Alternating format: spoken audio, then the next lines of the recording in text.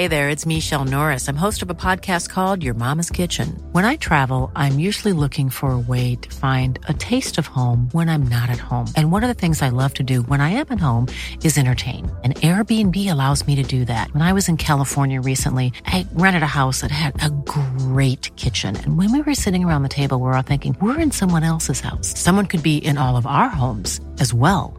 If you have a home, but you're not always at home, you have an Airbnb. Your home might be worth more than you think. Find out how much at airbnb.com/host. This message comes from BOF sponsor eBay. You'll know real when you get it. It'll say eBay Authenticity Guarantee. And you'll feel it. Maybe it's a head-turning handbag, a watch that says it all, jewelry that makes you look like the gem, or sneakers and streetwear so fresh every step feels fly. eBay gets it. So look for the blue check mark next to that thing you love and be confident that every inch, stitch, sole, and logo is checked by experts. With eBay Authenticity Guarantee, you can trust that feeling of real is always in reach. Ensure your next purchase is the real deal. Visit ebay.com for terms. Welcome back to The Messy Truth, Conversations on Photography, with me, Jem Fletcher. Today I'm talking with Alice Mann. We recorded this chat the day after she won the prestigious Taylor Wessing Portrait Prize for her dynamic and uplifting project Drummies. I was interested to talk to Alice about representation. As a white South African photographer making work about her homeland, her work raises a lot of questions about responsibility of gaze and representation. We discuss how she navigates these issues, bearing in mind her upbringing, privilege, and her relationship to the country, while being motivated to tell more uplifting stories. I actually wanted to be in advertising. I wanted to be an art director originally, because I was like, I don't want to be like a struggling artist. Then my parents said I had to get a university degree because they're quite old school and they're still like sort of that thing of you need like a degree to get a job. So then I thought, okay, well, art school, that's a degree. And then they said, okay, which made really no sense because that's like the least guarantee in getting a job ever is going to art school. And then I thought like I was actually going to do painting because I quite like doing painting. And then there were like 4 people in the photography class and the lecturer, when we were like choosing our subjects, the lecturer was like, you did really badly in painting and like photography was your highest. And I was like, okay, well, this will help me get into advertising. So that's like why I did it.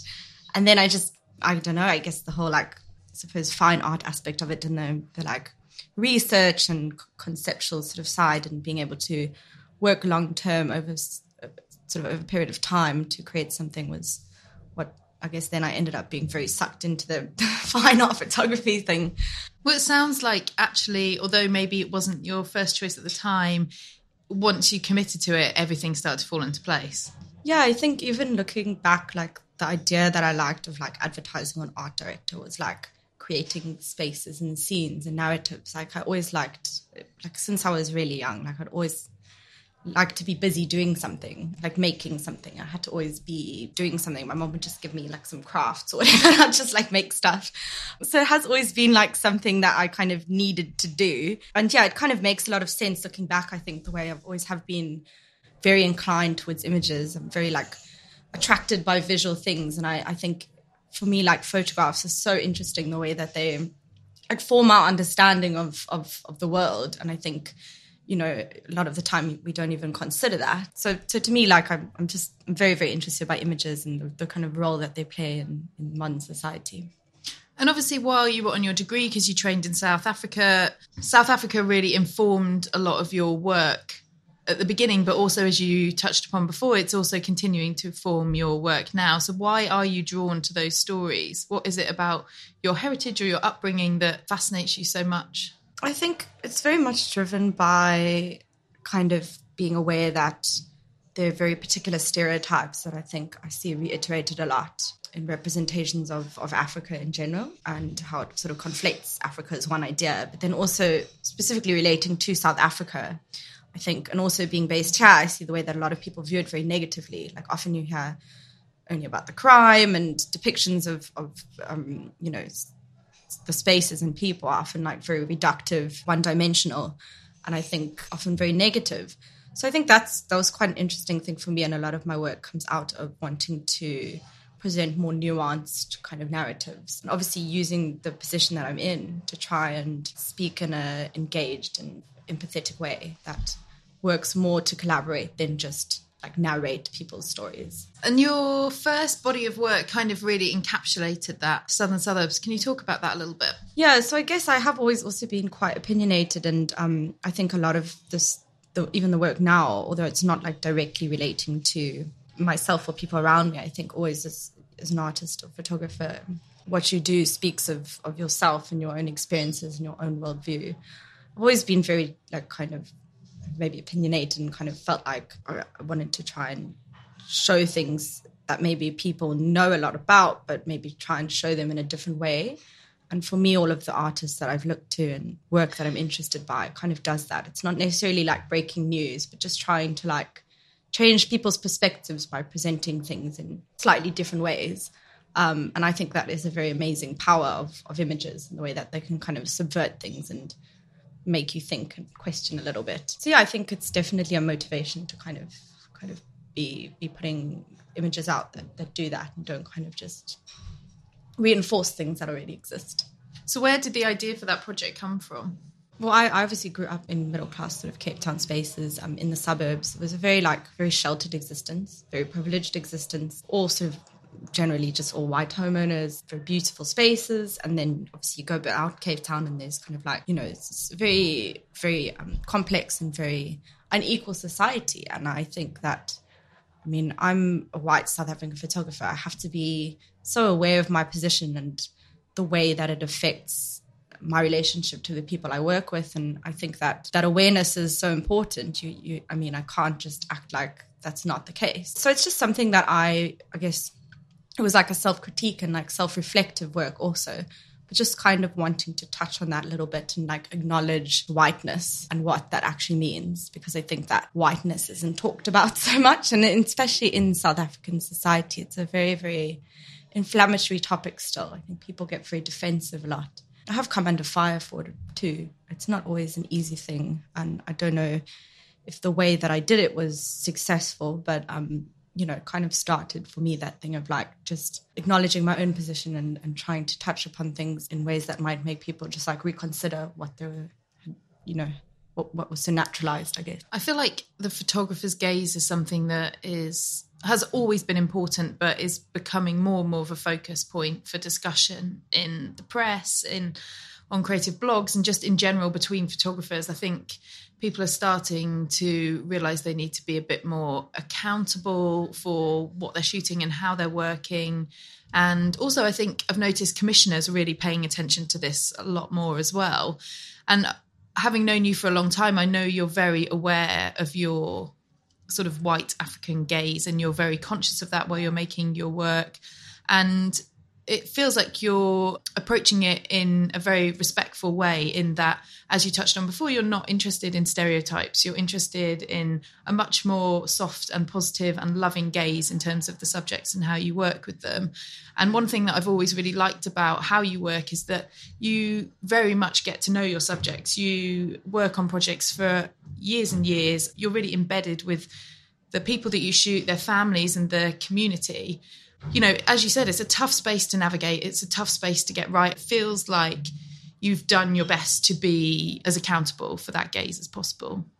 I think that's all you can really try and do, is just be aware and try and listen and just keep doing your best. I never feel like I will have achieved a point where I've sort of reached where I don't need to keep making myself better and kind of stop working in that awareness. I think I can always do it, and I think that's, for me, something very important. And I try to just like acknowledge what my position means a lot and sort of reflect on that. And I think that I try to take that into my work too. A strong aspect of your practice is the female gaze and your interest in female-led stories. Being a female, I guess I do find working with women is like a kind of something that I really enjoy. And I think there's also something, you know, femininity is like very powerful, and I think that it's important to me to kind of work towards showing that and women can be, you know, empowered rather than kind of lacking agency or victims. Because, I think things are changing. There's a lot of very important conversations going on at the moment, but I think that there's always more that can be done. And I guess I would like to think in a small way that what I'm doing is sort of adding towards that sort of archive. It's just all about trying to create a dialogue, which I think is important. Like, things need to be talked about, and, I think acknowledging and discussing is important. So it's trying to just kind of like add to that in a way.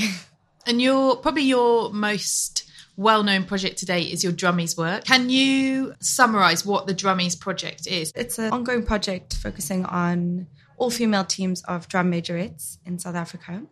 And many of the teams are coming out of quite disadvantaged communities.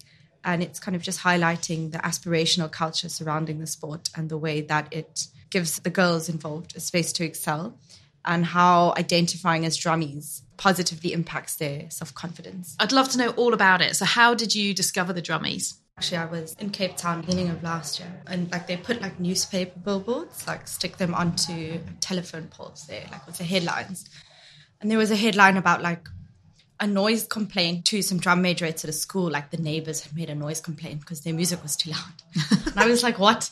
But there was a picture of them on the headline, and I was just like, wow, this is I think I'm very obviously always looking out for things that I'm very inspired by, sort of obviously aesthetic, but it's that thing of when people dress up and then you can see that they kind of, it's a moment where they feel amazing or smart. And I like that idea of a positive identification through uniform or through dress. So to me, it kind of spoke to that a little bit. And I sort of contacted the school and I did some portraits, and I just, I thought they were beautiful, but I just felt like I hadn't done justice to the kind of, and I didn't really know that much about the sport either. I was kind of starting to learn a little bit, and I attended some of their practices, and I photographed them in and out of uniform, and I did some video, and I kind of I don't know. Anyway, sorry, very long story, but I went back and did looked at the images, and they just weren't amazing. And I felt they had to be amazing, And then I won a grant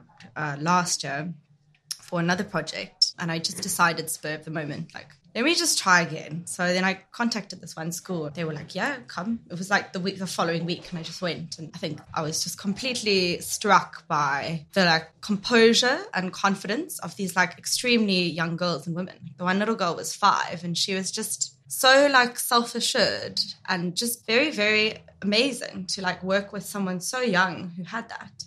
And the thing is, all of the girls had that. And you could see they got changed and they put their uniform on. And they're walking around, and you could kind of just see the way that their body language changed. They became they're so young, they didn't even know that, but they stand really straight, and you can see that they feel beautiful, and they feel it's an accolade to be a drummie. It's a representation of the fact that they work so hard, and they're wearing that uniform. It's a badge of honor. And you can see that in the way they are. And I was just really blown away, and I kind of just, I guess, sort of an ongoing passion now. I've sort of worked with loads of teams, and I'm going to other areas around South Africa now. But it's just, I think, very inspiring, and I have so much respect for them, and that's kind of what I wanted to try and attempt to communicate. All the coaches see it as a positive. I think a lot of parents often apply to the schools that have drummies because they do see it as a positive. It's obviously I think in all sports, it's transformative in that way. It gives them a sort of positive focus and that structure of having the team. And what's so unique about the drummies is it's only for females. So it's a very safe space for them to kind of just have to themselves. There's no boys. And especially in South Africa, it's still quite a patriarchal structure, I think. Everything's very focused on male genres of sports. Girls' sports are not given so much attention. So I think that's very interesting. And also the coaches kind of want to get them, they talk about not starting them young. They want to start working with them from as young as possible. They talk about beating confidence into them, not physically beating it, but they literally they work so hard to make them confident. That's what they see as the single most important thing. And they're sort of reinforce their self-worth. And I think growing up in a privileged environment, you kind of grow up with support from your parents telling you can achieve anything. If you work hard, you can do anything. And a lot of these girls don't have that. They don't believe in themselves. They wouldn't, they haven't been given encouragement, and they kind of don't have that confidence. So they're taught to have that.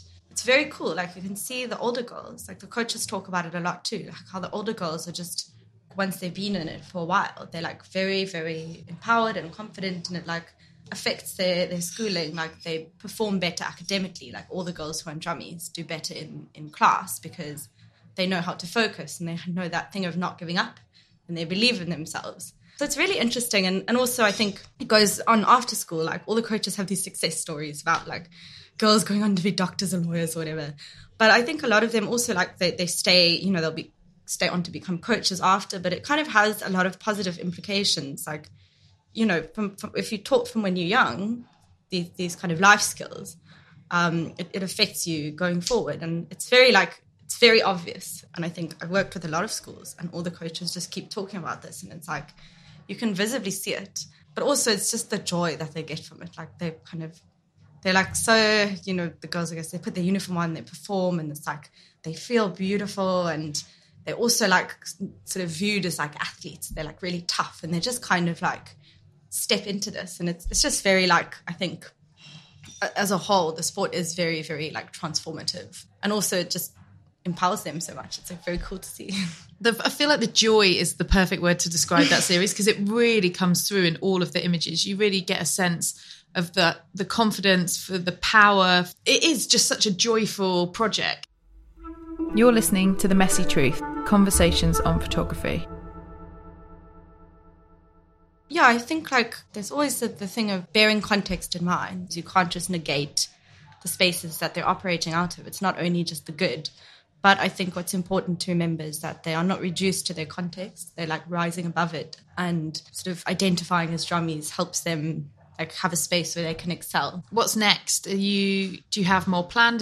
Do you see it as a long-term thing, or do you see an end point with it?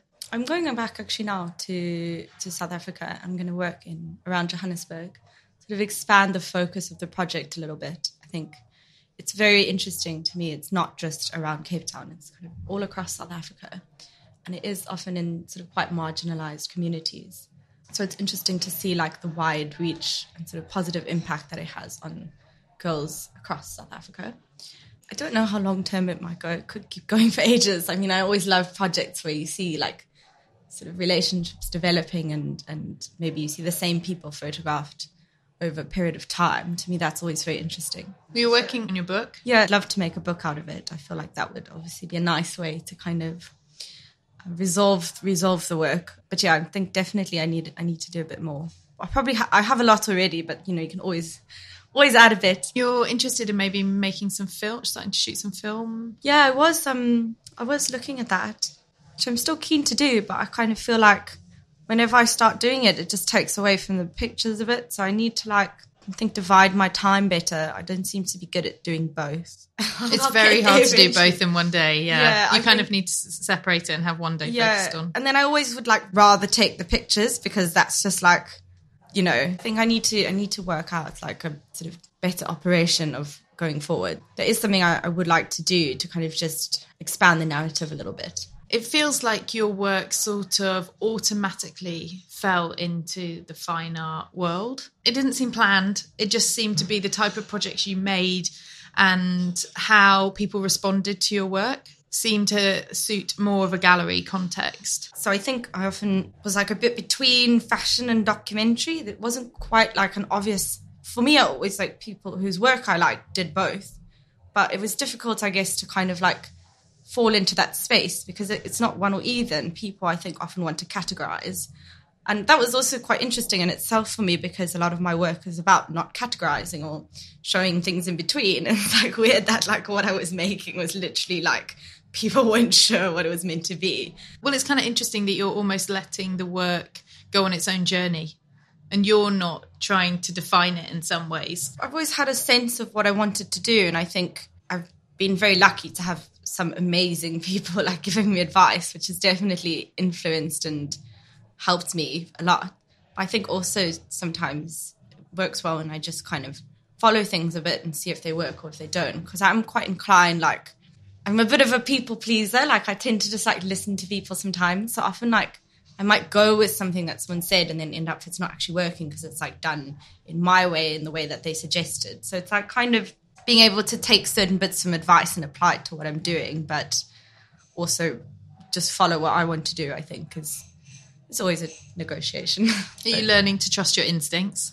Yeah, I'm also like, I guess, but quite naturally like self-deprecating. You are. That's very true. So I think that's always been difficult, is to like almost not listen to sometimes what people tell me, because I do ask for advice a lot. I love hearing what people think. So it's kind of like just sometimes knowing that maybe what I'm doing isn't wrong, because I guess there's no right or wrong, but just to sometimes like have the confidence to stick with something for a little bit and explore it. Sometimes you make something and you're like, okay, that's not working. Okay, next thing, but it's just having the like the confidence to stick with it a bit and give things a chance. Like, I guess you can't always do everything that works, but it's just sort of like, that's okay. I feel like that's how you sort of move towards success in photography, is that you keep going, because with everything there are successes and failures, and that's part of the process. And I feel like you learn more with the failures, especially in photography. Like sometimes it can be so brutal if you've invested so much time and money into a body of work, and for whatever reason it's just not working. But what you can take away from that, I feel like, means the next body of work will be much more powerful. Yeah, I have actually had that like a lot in retrospect. It's like, I think you actually helped me with a series of mine, which is like parties, and it wasn't good, but like doing that taught me a lot of stuff with what I'm doing now. And I've had that quite a lot. Like I would be just doing something and it wouldn't be right, but then like you can shelve it and take something from it still.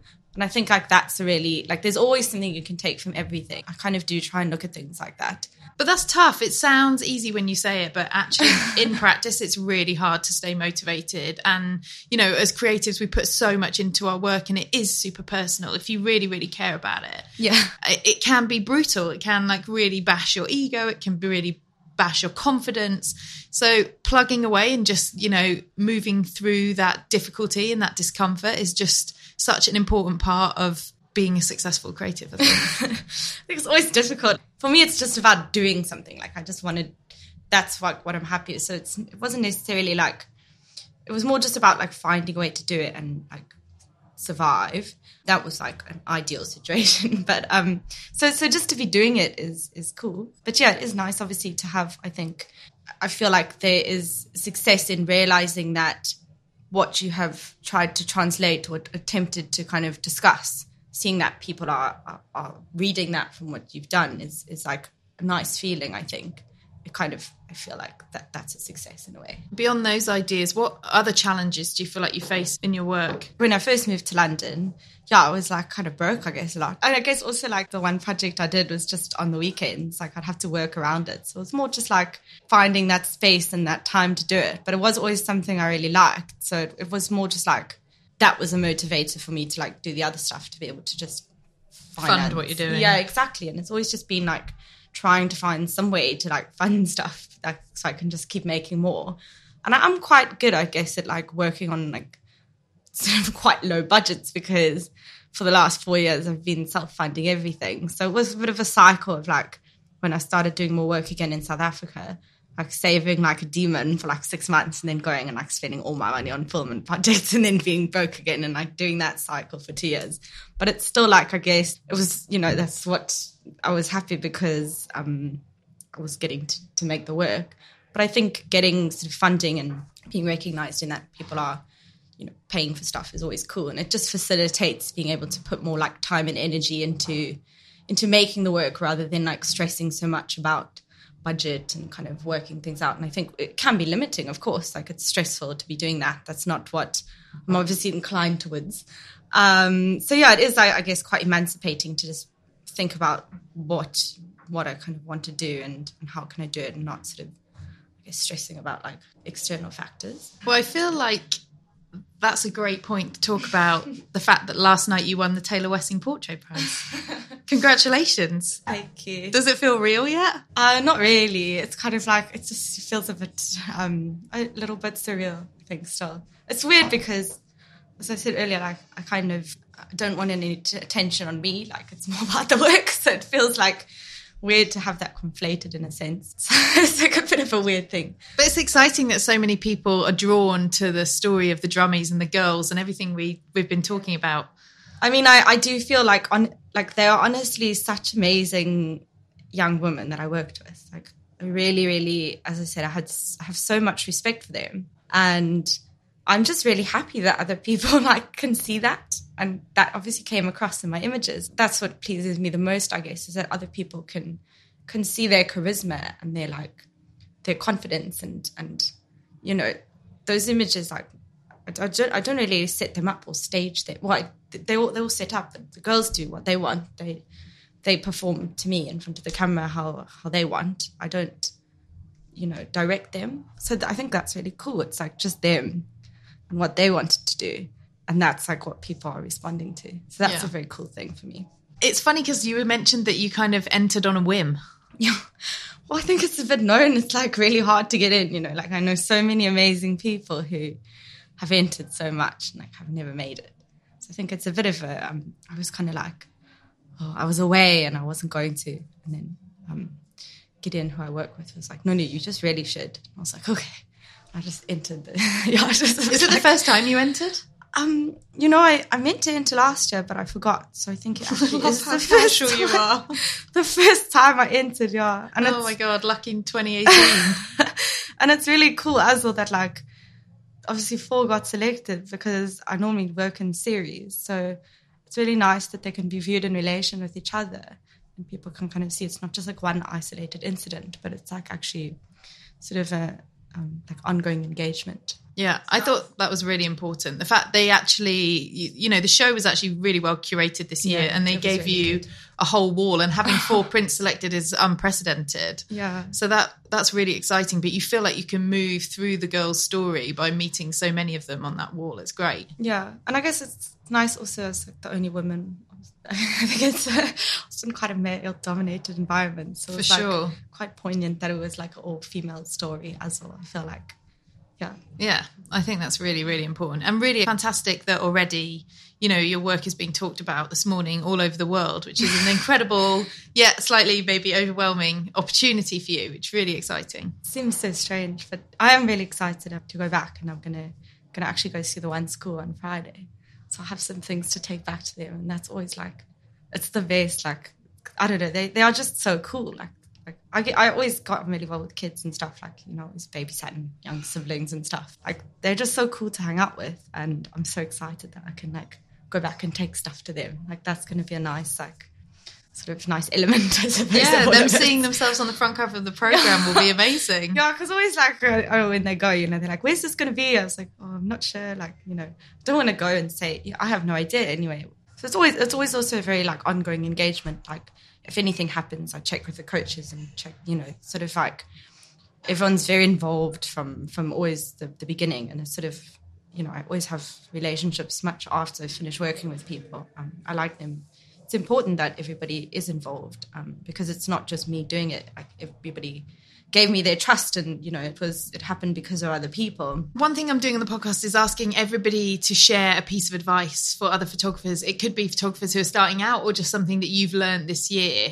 Honestly, for me, it was like maybe a lame piece of advice, but like having people whose work you respect and who you trust around you. Like, I just feel like for me, like, I've had such an amazing, since I moved to London, and I've kind of like, I've interned with people and sort of had opportunities to come into contact with like various people in different creative fields. But I just feel like surrounding yourself with people who inspire you and making an active effort to like reach out to people whose opinions you might trust and who can advise you in things. It's just so valuable. That's really like, because it's difficult. It can be like quite alienating, and there's no like particular path or structure that you can take. Like, everybody does a different thing. And I think often you just see like the successes of everyone else and it can feel like you're doing everything wrong. So to have people giving you advice and kind of like feedback and stuff, I just feel like is really, really huge. And where can people find you online? On my Instagram. What's your handle? It's got a funny spelling. So it's Alice Mann with 4 N's. I also have an account with 3 N's, which I locked myself out of 3 years ago. So that's not the one. It's 4 N's. And then I also have my website, which is alicemann.co.uk. Fantastic. Well, thanks so much for coming in, and congratulations again. I'm so excited for you. I know, I'm honoured to be on the podcast, as I said. Thanks for listening to The Messy Truth. You can find more information about today's guests in the show notes. Theme music is Change by Judd Greenstein from the album Awake, and design is by Ruby White. You can follow updates on the podcast on my Instagram @JemFletcher or subscribe to my newsletter at jemfletcher.com. Feel free to leave a review on Apple Podcasts. This message comes from BOF sponsor eBay. You'll know real when you get it. It'll say eBay Authenticity Guarantee. And you'll feel it. Maybe it's a head-turning handbag, a watch that says it all, jewelry that makes you look like the gem, or sneakers and streetwear so fresh every step feels fly. eBay gets it. So look for the blue check mark next to that thing you love. And be confident that every inch, stitch, sole, and logo is checked by experts. With eBay Authenticity Guarantee, you can trust that feeling of real is always in reach. Ensure your next purchase is the real deal. Visit ebay.com for terms.